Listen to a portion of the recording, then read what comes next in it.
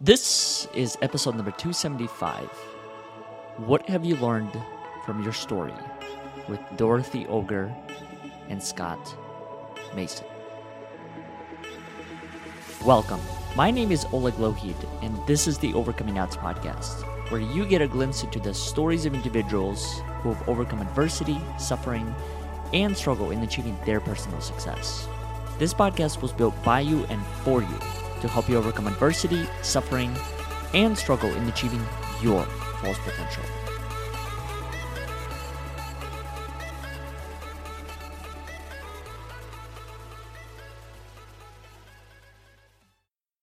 Before we get into today's episode, I'd like to make a few quick announcements. First one being an invitation to our upcoming conversation that takes place every single Friday at 10:45 a.m. Central Time, where we explore the connection between one's inner narrative and the topics of grief, resilience, appreciation, and many other topics. If this is of interest to you, please consider visiting our website at overcomingodds.today, where you'll be able to find the latest details about our upcoming conversation. The second announcement that I wanted to make is in regard to our show, and that is if our show has had any form of impact in your life or has helped you see your world through a different lens, please consider supporting our cause by either making a contribution through our website at overcomingodds.today or leaving us a review on iTunes, Facebook, or Google so more people can find these inspiring and courageous conversations. Now, let's get back to the show. We are back. I'm glad to share the stage with the three of you and have this topic because, well, a couple of different reasons. So, Scott, I don't know if you've had the time to see Dorothy's article that she had shared with us in the recent days. It's talk about learning from your story and the different things that you've learned from your own voice. And there's so much that I learned and so many questions that I walked away with. I was sharing with you earlier. One of them is this concept of legacy and how, well, I don't want to spoil that article completely for anyone that hasn't read it, but your decision for not wanting to have kids and how that impacts a sense of legacy, which is probably a common topic for you as well, Scott. Now that I think about it, but go ahead. Yeah, I can't wait. I'm really excited. I have read other things by Dorothy. She's a great poet, and I cannot wait to see what this is. And just based on what I've read by Dorothy so far, I would heartily recommend anyone following her on LinkedIn or on her website just to experience the uniqueness that she is. That's worth knowing about. Yeah. No, it's incredible, and the reason why I started this way is because I think as it relates to the topic of today's discussion, as far as what have you learned from your story, I'm really curious to hear from the two of you, and maybe this is the best way that we can even begin this discussion, as well as anyone else that's tuning in right now, is how do you actually know that you are learning from your story to begin with? I'll just start by saying something that goes as to what should be obvious, but sometimes the obvious ain't so obvious. And in any event, sometimes the obvious can begin to open those trap doors that allow us to crawl down and figure out what's settling underneath. And that is, have you changed your behaviors based on your story? Or have you at least changed your thinking? If you were treated badly at work, if you were yelled at, if you were screamed at, and if you were belittled, well, did you perpetuate those behaviors? Unless you didn't, unless you liked being yelled and screamed. Some people love, hey, as the Eurythmics said in the 1980s, some people like to be abused. Not me. Okay. But right, like if you don't like being abused and you've been abused, well, have you perpetuated that behavior or have you changed and done something different? That's an easy indicator that maybe you've learned from your story. And I will say this, not with pride, but just in the interest of keeping it real. I haven't always learned from my story, or sometimes it's taken me a long time to figure out that I had a story in the first place, let alone one that I needed to learn from. And only then can I begin to delve into how to change those behaviors. And sometimes those behaviors take a long time to change because you're so invested in whatever payoff they had for you, or you just don't know where to begin. They're so ingrained. Mm-hmm. Do you think it does start with a choice, though, in your case, and that's choosing to learn from your story? Yeah. Now, it's a hard choice. I was talking to my husband about this just last night. There's an elderly person that we know, a quite elderly person, who is becoming someone that we find a little bit troubling to deal with. And it's not because of any mental deterioration. This person is sharp as a tack, but they are choosing to move in a particular emotional direction and presenting themselves in a way that is not aligned with someone that we particularly want to engage with in the future. Again, it might be different if we felt there was a mental decline going on. I want to be clear about that. But there's absolutely no evidence of this at all. These are political decisions that this person is choosing to bring into their personal life. And they, we were saying to each other, that's the person they're choosing to become. This is the narrative they are choosing to create for themselves. Below a certain age, or if you have certain lack of mental capacity, I think that choice is constrained or perhaps non-existent. And the classic example is a vegetable. You know, I don't know if that's really the correct word to use. So if it isn't, please someone correct me. But if you are like someone that's in that sort of very deep non-conscious state, due to some accident or injury, it's hard to say you have a choice about the story that you're creating for yourself. If, on the other hand, you are fully, or at least by and large, a person of mental capacity, how can it? I was talking to a friend of mine who told me the other day, I don't have a choice. I don't have a choice. And she's telling me all these things she didn't have a choice about. She just didn't like the outcomes of her choices. She had a choice. So we all have choices. We have choices as to how we behave. We have choices as to what our mindset is. We have choices as to the stories we create. They may be constrained by external factors, things like racist institutions or where you're born or the society that you have or all these sorts of things. But that doesn't mean we always just have only one option. We don't. I refuse to ever accept that. And so therefore, it is only logical to take from there that we always do have a choice to learn from our story. Dorothy, how do you know when you are learning from your story? If you are learning from your story. when I'm learning. Sometimes it's a if. I think for me, I probably will have like an insight, like a light bulb going on in my mind, and you know, some suddenly maybe more options become available, or I see more different things that are possible, or you know, I will have a sense of excitement as well, because it means that I'm, you know, there's something that's moving, that's changing maybe. I think also, you know, if I've learned something, or if I'm in the process of learning something, I will also see the effect of that, right? So maybe it's a feedback, maybe it's a comment or a reaction I get, or maybe it's the well, I was just saying that I play volleyball. So one of the things that I will know I'm learning the volleyball is when the next time I receive a slightly better, it's slightly more accurate, or more often, you know, that type of thing. So you will also match with like the past situation and the current situation, and then that will help you define the where you want to go, if you want to be, you know, sort of focused about your learning. It's a process. I mean, we are identities in process. So normally there's always something that's changing, whether it's in the context, in our response, and the more we kind of pay attention to that, and the more we can learn from those maybe repetitive behaviors, or those things that we don't really like Scott was saying, you know, if you don't like being yelled at, or if you don't like that we are the ones doing the yelling, It's how, as you meet the same context and the same stories, how does it evolve? How do you pay attention to that? So,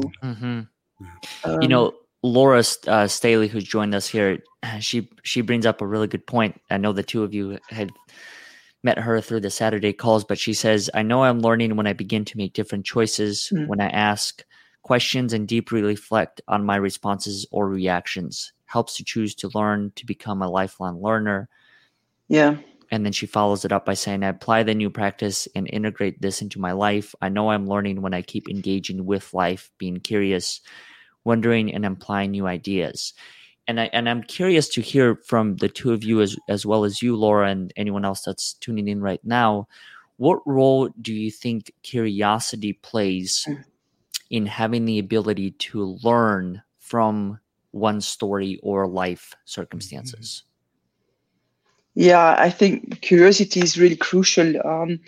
Curiosity, or at least an opening, so it may not be an active curiosity, but it may be a receptive curiosity and a wondering, kind of the reflective mode that Laura was speaking about. That is very, very useful, is to find those moments or those times where you just, you daydream. Basically, that's my favorite activity, is to daydream, because as I'm daydreaming, I'm reflecting, and then I'm becoming open, and I'm start to wonder about things, and then and then I stop daydreaming, and I can't wait to to get started, or to go on to my next learning adventure. So I would say curiosity is crucial, because we tend to see ourselves as fixed, as not changing, and the world is always the same, and the world doesn't change, and my neighbor doesn't change, and but that's not true. Life is in constant motion, so it requires us to be open and to challenge ourselves as well a little bit. See, and that's very motivating as well, is to wonder, so what would happen, or when I start playing volleyball, when I start being part of a team, or what can happen if I start learning this, or I start doing this differently. So curiosity has a very important role there. Yeah. Do you intentionally invite that question into your life when it comes to different activities that you're a part of? Yes, I think. Well, I've always been very passionate about learning, so I guess it's also a bit natural or habitual. But I will, like for instance, when writing poems, for me, I always have this intention to be open to what could happen. So that curiosity is there. Is maybe I'll be on the bus and I will notice something, and that something will trigger the beginning of a poem. And if I didn't have that kind of intention, or openness to possibility and potential, then I might miss that poem entirely, which sometimes is sad. Mr. Mason, what role does curiosity play in your life? It gets me curious as to who's saying what in the comments, and that gave me an excuse to say hi to Jessica Dugas. Jessica, it is good to see you today, and you're one of our favorite people too, along with Laura. And Laura, thank you for making particularly the comments about Dorothy's remarks on curiosity, because she really did say a lot. And Jessica, what you said about how you know that you're growing actually echoes a lot of what we said earlier in the conversation. So thank you for being yet another clanging bell in the chorus. So curiosity, let us talk about this for a second. I'm not going to disagree with anything that Dorothy said. I agree with it, except I will add the following thing. It would be interesting if I did disagree with it, but I'm not curious. I don't want. I know everything. Time for everything. Yeah. Sometimes you don't, and that's okay. No, and that's okay. But it would be particularly interesting if I disagreed about curiosity. But I will say there's a different point of view about that. But I want to get to it in a second. I want to add to your point, Dorothy, that I've chosen to be intentional around who I hang around with and have in my life, favoring the curious. That's actually one of the things that attracted me to Oleg in the first place. Anyone who talks to him for 2 seconds knows that he's curious about this and that. And he's basically structured an entire life and series of podcasts and everything just about questions, and curiosity. And Dorothy, obviously, it goes without saying that you're curious. Laura, Jessica, all of these are curious people. And I've chosen to be around a husband who is particularly curious. I noticed that about him very, very early in the relationship. Having worked in government for a long time, including when I met him, I was regularly exposed to people who do not engage in a curious mindset at all. I once had a friend of mine, frighteningly enough, well, not friend, someone I knew. Frighteningly enough, this was a longtime school teacher who said, "I'm 50 years old. I'm too old to learn anything new." What? So there are people like that out there, and the whole problem with the sclerotic nature of government. There are a number of reasons for that, but a lot of it is because of the stability that it provides and the ability to niche oneself and to get intellectually and emotionally lazy and not grow can encourage incuriosity. And therefore, you can end up in that milieu surrounded by people that are that way and have that mental discipline disappear from your life. So I don't take it for granted. Now, I'm going to switch briefly going to my opinion about this, or at least the thoughts about another point of view, which is that there is the old cliche, curiosity killed the cat. And let's think about that for a minute, because that is the argument against curiosity. It exposes you to risk or danger. But I want to also think about, on a larger scale, curiosity. Why exactly do certain bits of fable or lore or myth travel throughout the years? Curiosity is what has had me thinking about that and opens the door to questioning some of these bits of wisdom. Yes, being curious as a child, sticking your hand on a burning fire might get you burned. It will get you burned. It could hurt you. It could even kill you if it's not coupled with wisdom, or at least guidance, the willingness to be guided. But let's think about what's really going on here. A lot of times these fables are bits of wisdom, and I ask us to consider this when we think about all past wisdom on.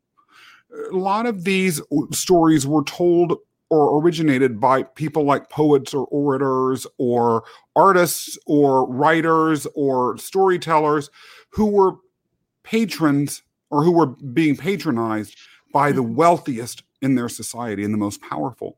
And so these stories and bits of wisdom were tailored to please the ears of the audience. Remain in the ranks. What'd you say? Remain in the ranks.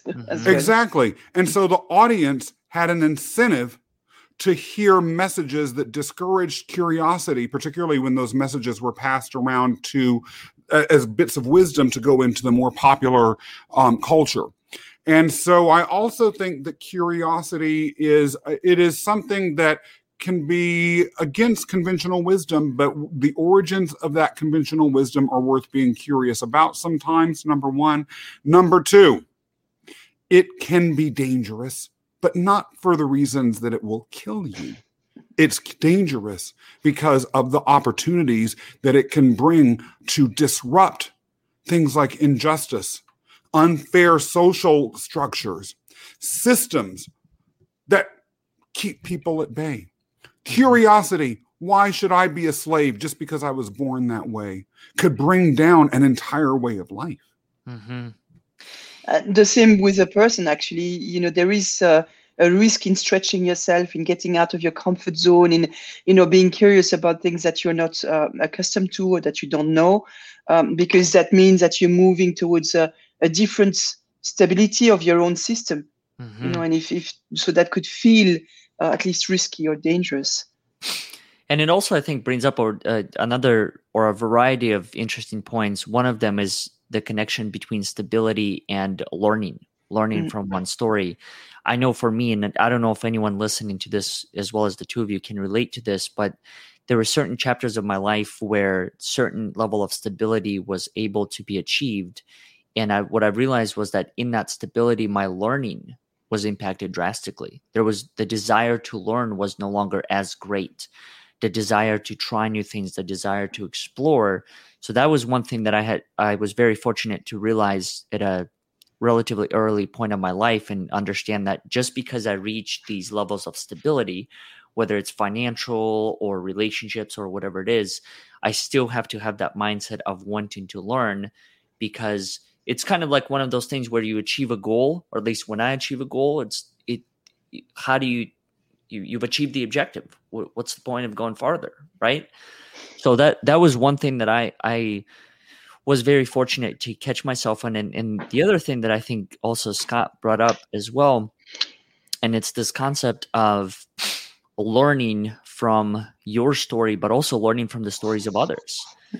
Learning from the stories. I mean, it made me think of much of the literature that I had to read when I was in college that had to do with a lot of the Russian authors and poets as well during the golden ages, during the times of Pushkin and Tolstoy, and it just, I think if taken out of context without the historical point of view, it could be a very different reality that I might be creating for myself based on their story. But that's because they were living in a very different time. They were living in a time where curiosity, so to speak, was not an element that was considered. Self-expression. I mean, a lot of the messages that you read from Crime and Punishment and many of these books, it's read between the lines. Yeah. Because they were protecting themselves as well as the people of that country that were supporting them. So that's also interesting to me to understand, is how much one can learn from not only my story, but the stories of others, but at the same time taking into context what was the origin of their story. I want to actually raise something that was embedded in one of the comments that Jessica put down, if I may. And that is, she says, my husband is not curious. He helps me ease gently into the rabbit hole of curiosity and not trip down getting a concussion. First of all, great use of language there, Jessica. Thank you for bringing that little sense of humor into it all. And it goes as to what Jessica said in her next post, which is that curiosity perhaps and the learning from our story is most effective is if it is connected to self-discipline and not just being all over the place so that time gets wasted. Now, we may comment on that if we will, but I would be curious to hear from Jessica in particular if there is a reason why she feels that it may be advantageous not to be curious. Because Jessica did say she's married to a husband who's not curious. And I have no doubt, knowing Jessica and knowing her husband slightly, right, that he's an amazing person. Otherwise, she wouldn't be with him. And so what that says to me is that on some level, there may be a value to incuriosity that we, in our own mindset limitations, may not even be comprehending. And if so, I would love to hear about that. Maybe I can add to that, because that's also something that you were saying, Oleg, and so Jessica has time to answer. That you were speaking about the stability, and in change we always need a point of stability, and sometimes we just need that. We just need to be in stability because of all the context around us, right? So it's difficult to be curious when everything around you is changing or is, at risk or, is chaotic or that type of things. And then the only thing you can do is to really, go one day after one day, one step after one step. And then when things stabilize again and you're at a new equilibrium, then it's important to remember that you can be curious and that you can start, it becomes your choice, to sort of address things that are important to address, and sometimes circumstances put them to you. So I think sometimes also there is the curiosity that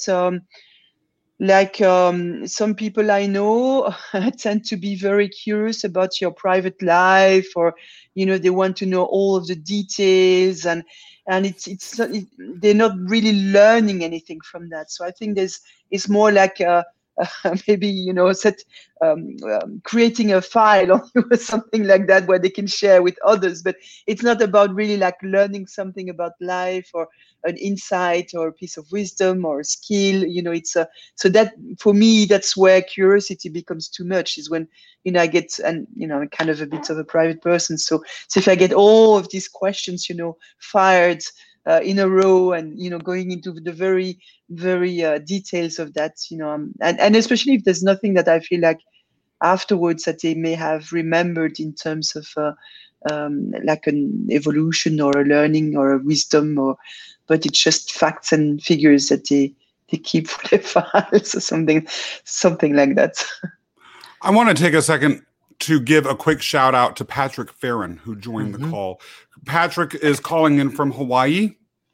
And so I know the time difference is very, very great there. He has a great spiritual mind and a huge heart. Patrick, it is so good to see you here and to have you in the house. Mm-hmm.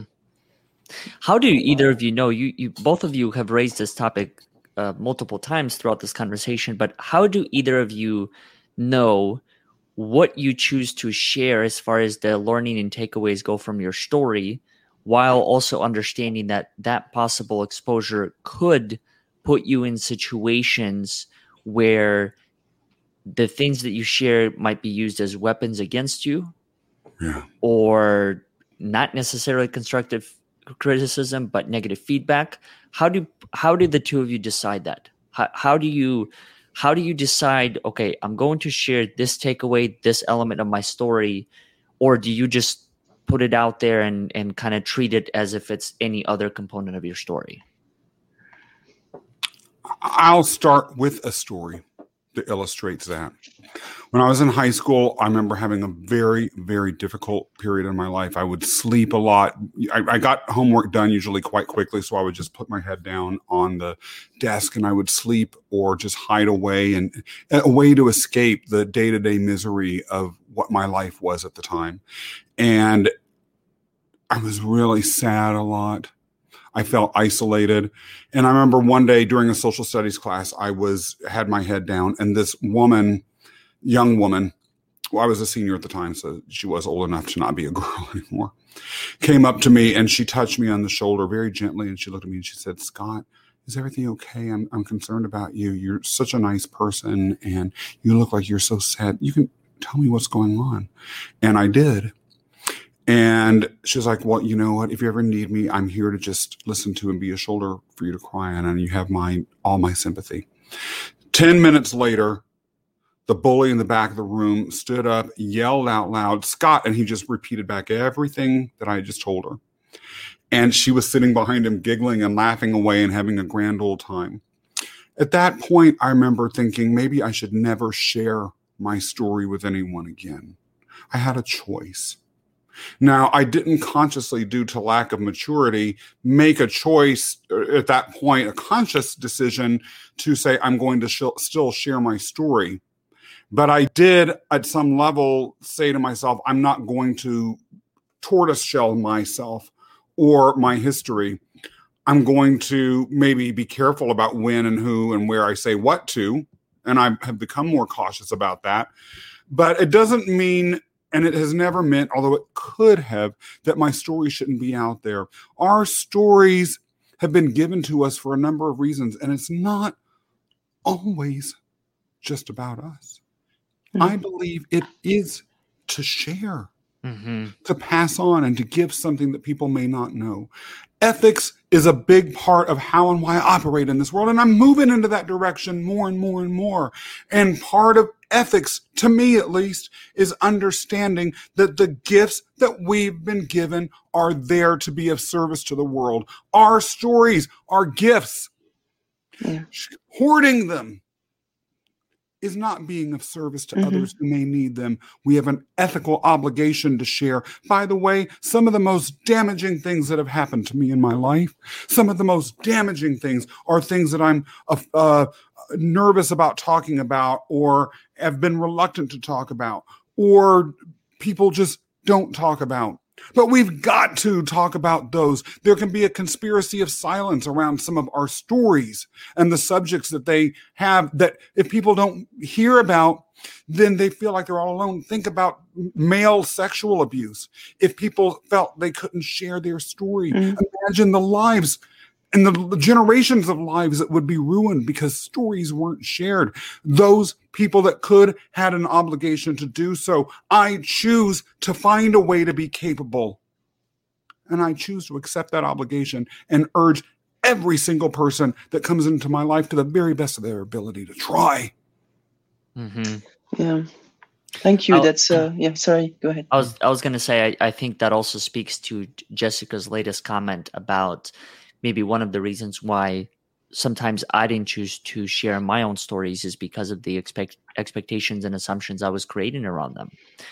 Oh, people don't want to hear this, or people don't want to know that. And I realized that in challenging a lot of those beliefs that truly were no longer serving me, I was able to be of greater service because I was able to share those things. But yeah, I think it going back to what Scott was saying and Laura's comment previously when she said content I share can indeed be used to gaslight someone else.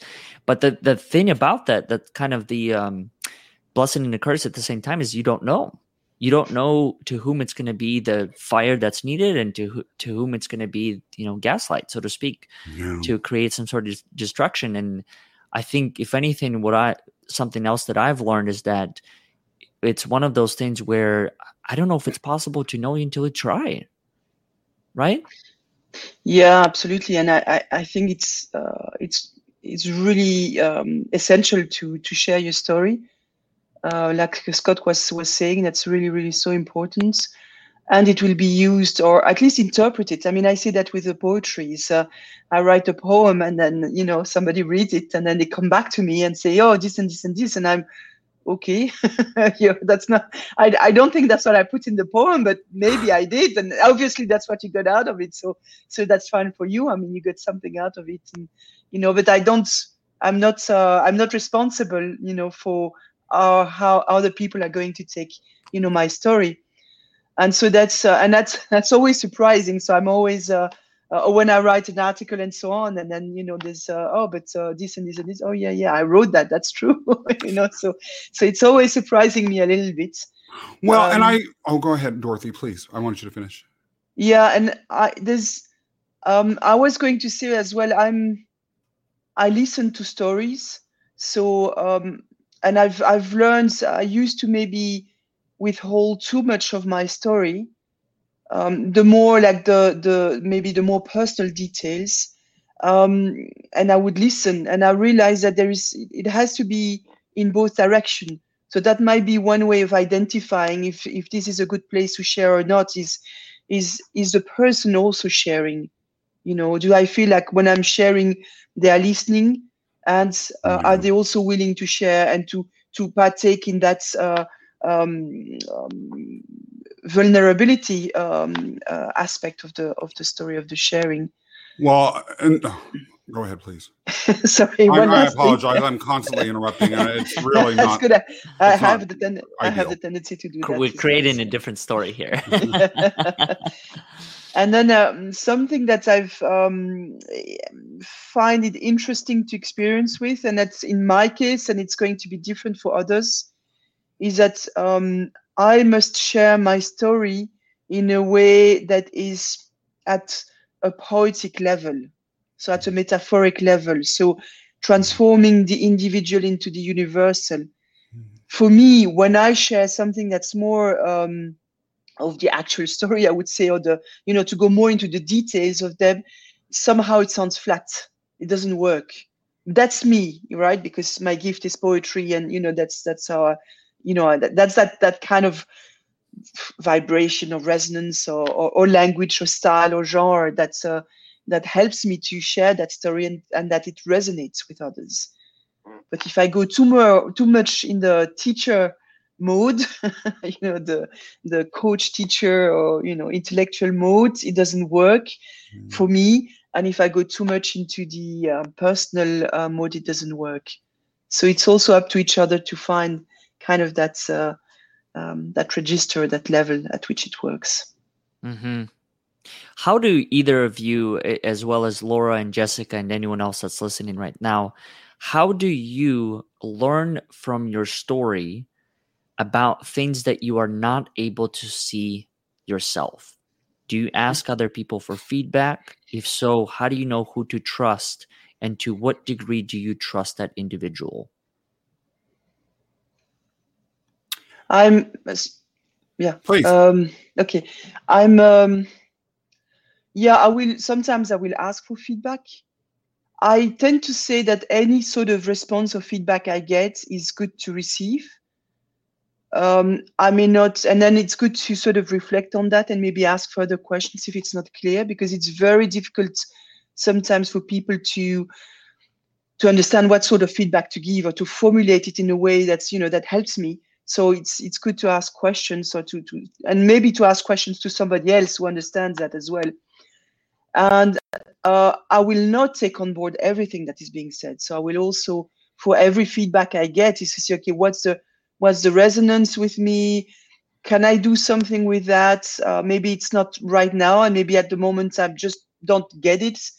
And then maybe 3 months later or 1 year later, say, oh yeah, but they said me that at that time, and now it makes sense, right? So I have a story like that of one day I did a show, a concert, which was one of the first time I ever did something like that with poetry. And I had a lot of great feedback, and I felt, I did a good job. It was like also there were musicians, and it was a whole show with other people. And then I received this email from someone who was really destructive. And I said, well, he doesn't know me, and it takes the time and patience to write me an email. So I appreciate that in him already. And then, his feedback is not so great. I mean, I would prefer to receive, flowers and champagne and that type of things. But it took the time to write that down. So I thought this is really important. And so I asked him a couple of clarifying questions because I didn't understand what he was really talking about. I also asked a friend of mine who was there, and I know she can observe these type of things. And so she kind of helped me understand what he was saying. And so I thanked him, at the end of the session, because he wrote back, and, I still wasn't clear, but at least he was, taking that effort to try and explain to me, even though it was a bit critical and, negative. And I it was great because I got the best gift ever for this type of thing. So it is something that it was in, I think in 2017 or 16 or 17. And I'm still learning from that one feedback he gave me. Mr. Mason, how do you deal with that process?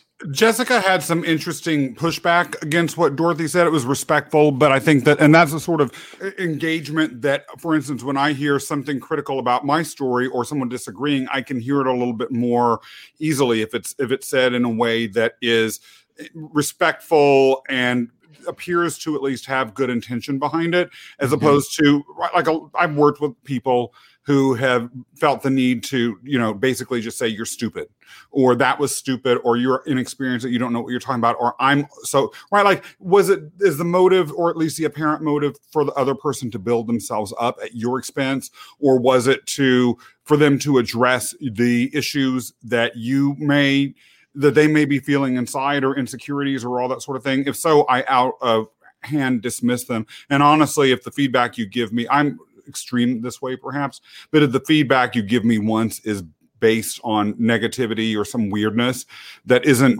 constructive, or about your ego, or about putting me, anything like that, I've already, as Jessica put it, discerned you out the door. I ain't hearing you. Now, there are other times when the person is well-intentioned, but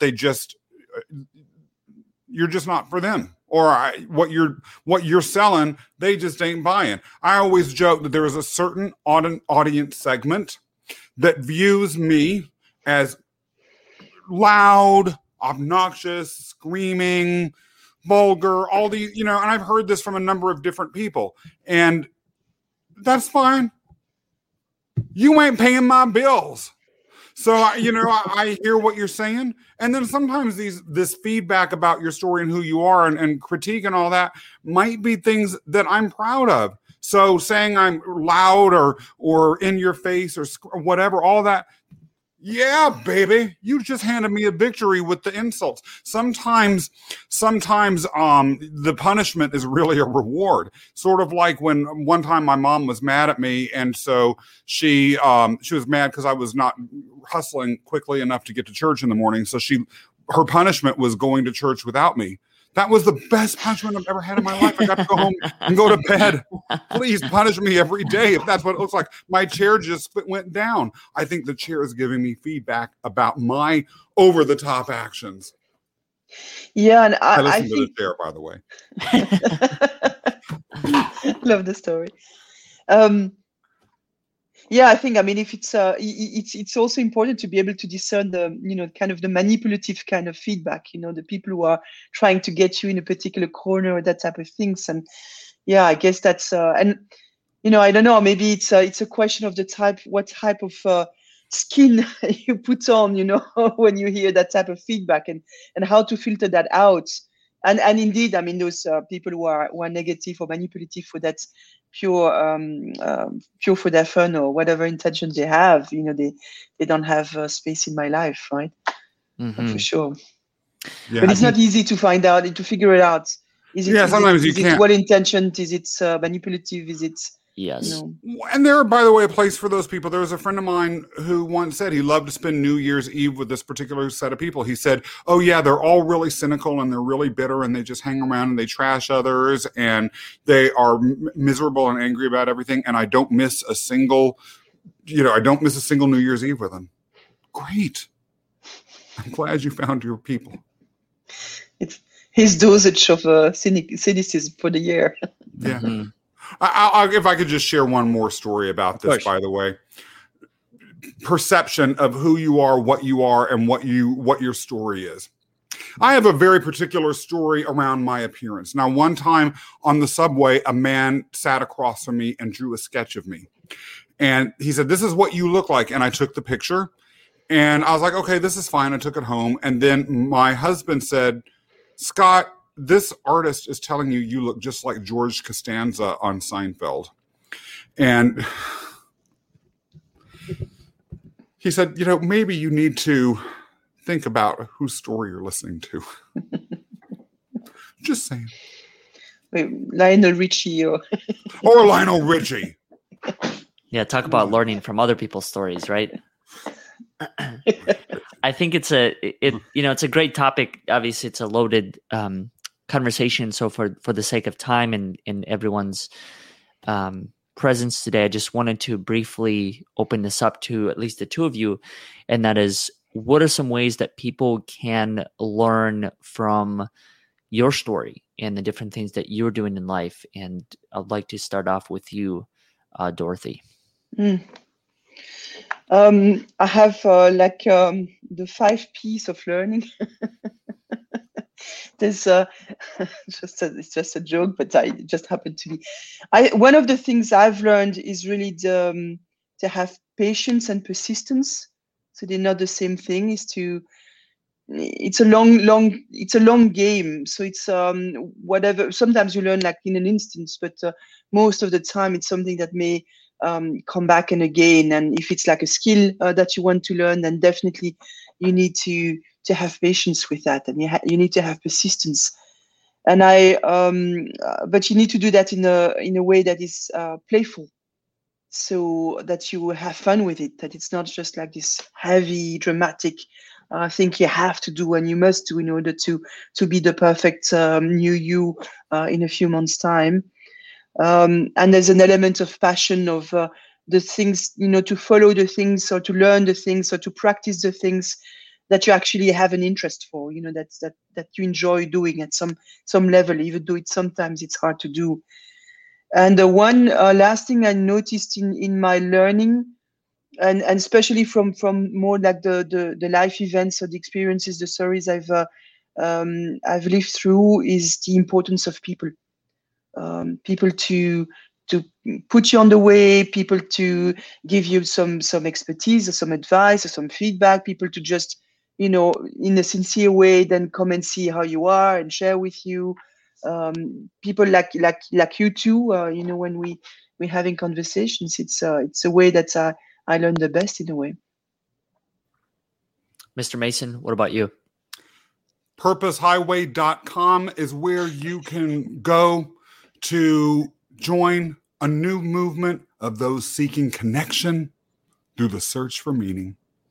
I want to appreciate the two of you and Jessica and Laura for being a part of it, because I think that even when it comes to this topic, as well as all the other ones that we've had, we might be the ones starting this conversation and exploring some of the questions, but really we can only go so far, in my opinion. And I think having their insights and perspectives shared and helping us see differently, it really enhances the conversation that much more. So I just want to thank everyone that's a part of this on a weekly basis. And I especially want to thank you, Scott, and you, Dorothy, for being a part of this, being a part of the Saturday calls, and in many other ways that you involve. There's quite a bit of learning that I do about my own story just with the presence of the two of you in my life.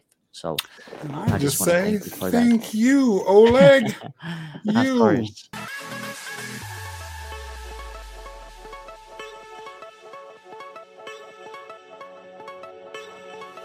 Thank you all for listening to today's episode.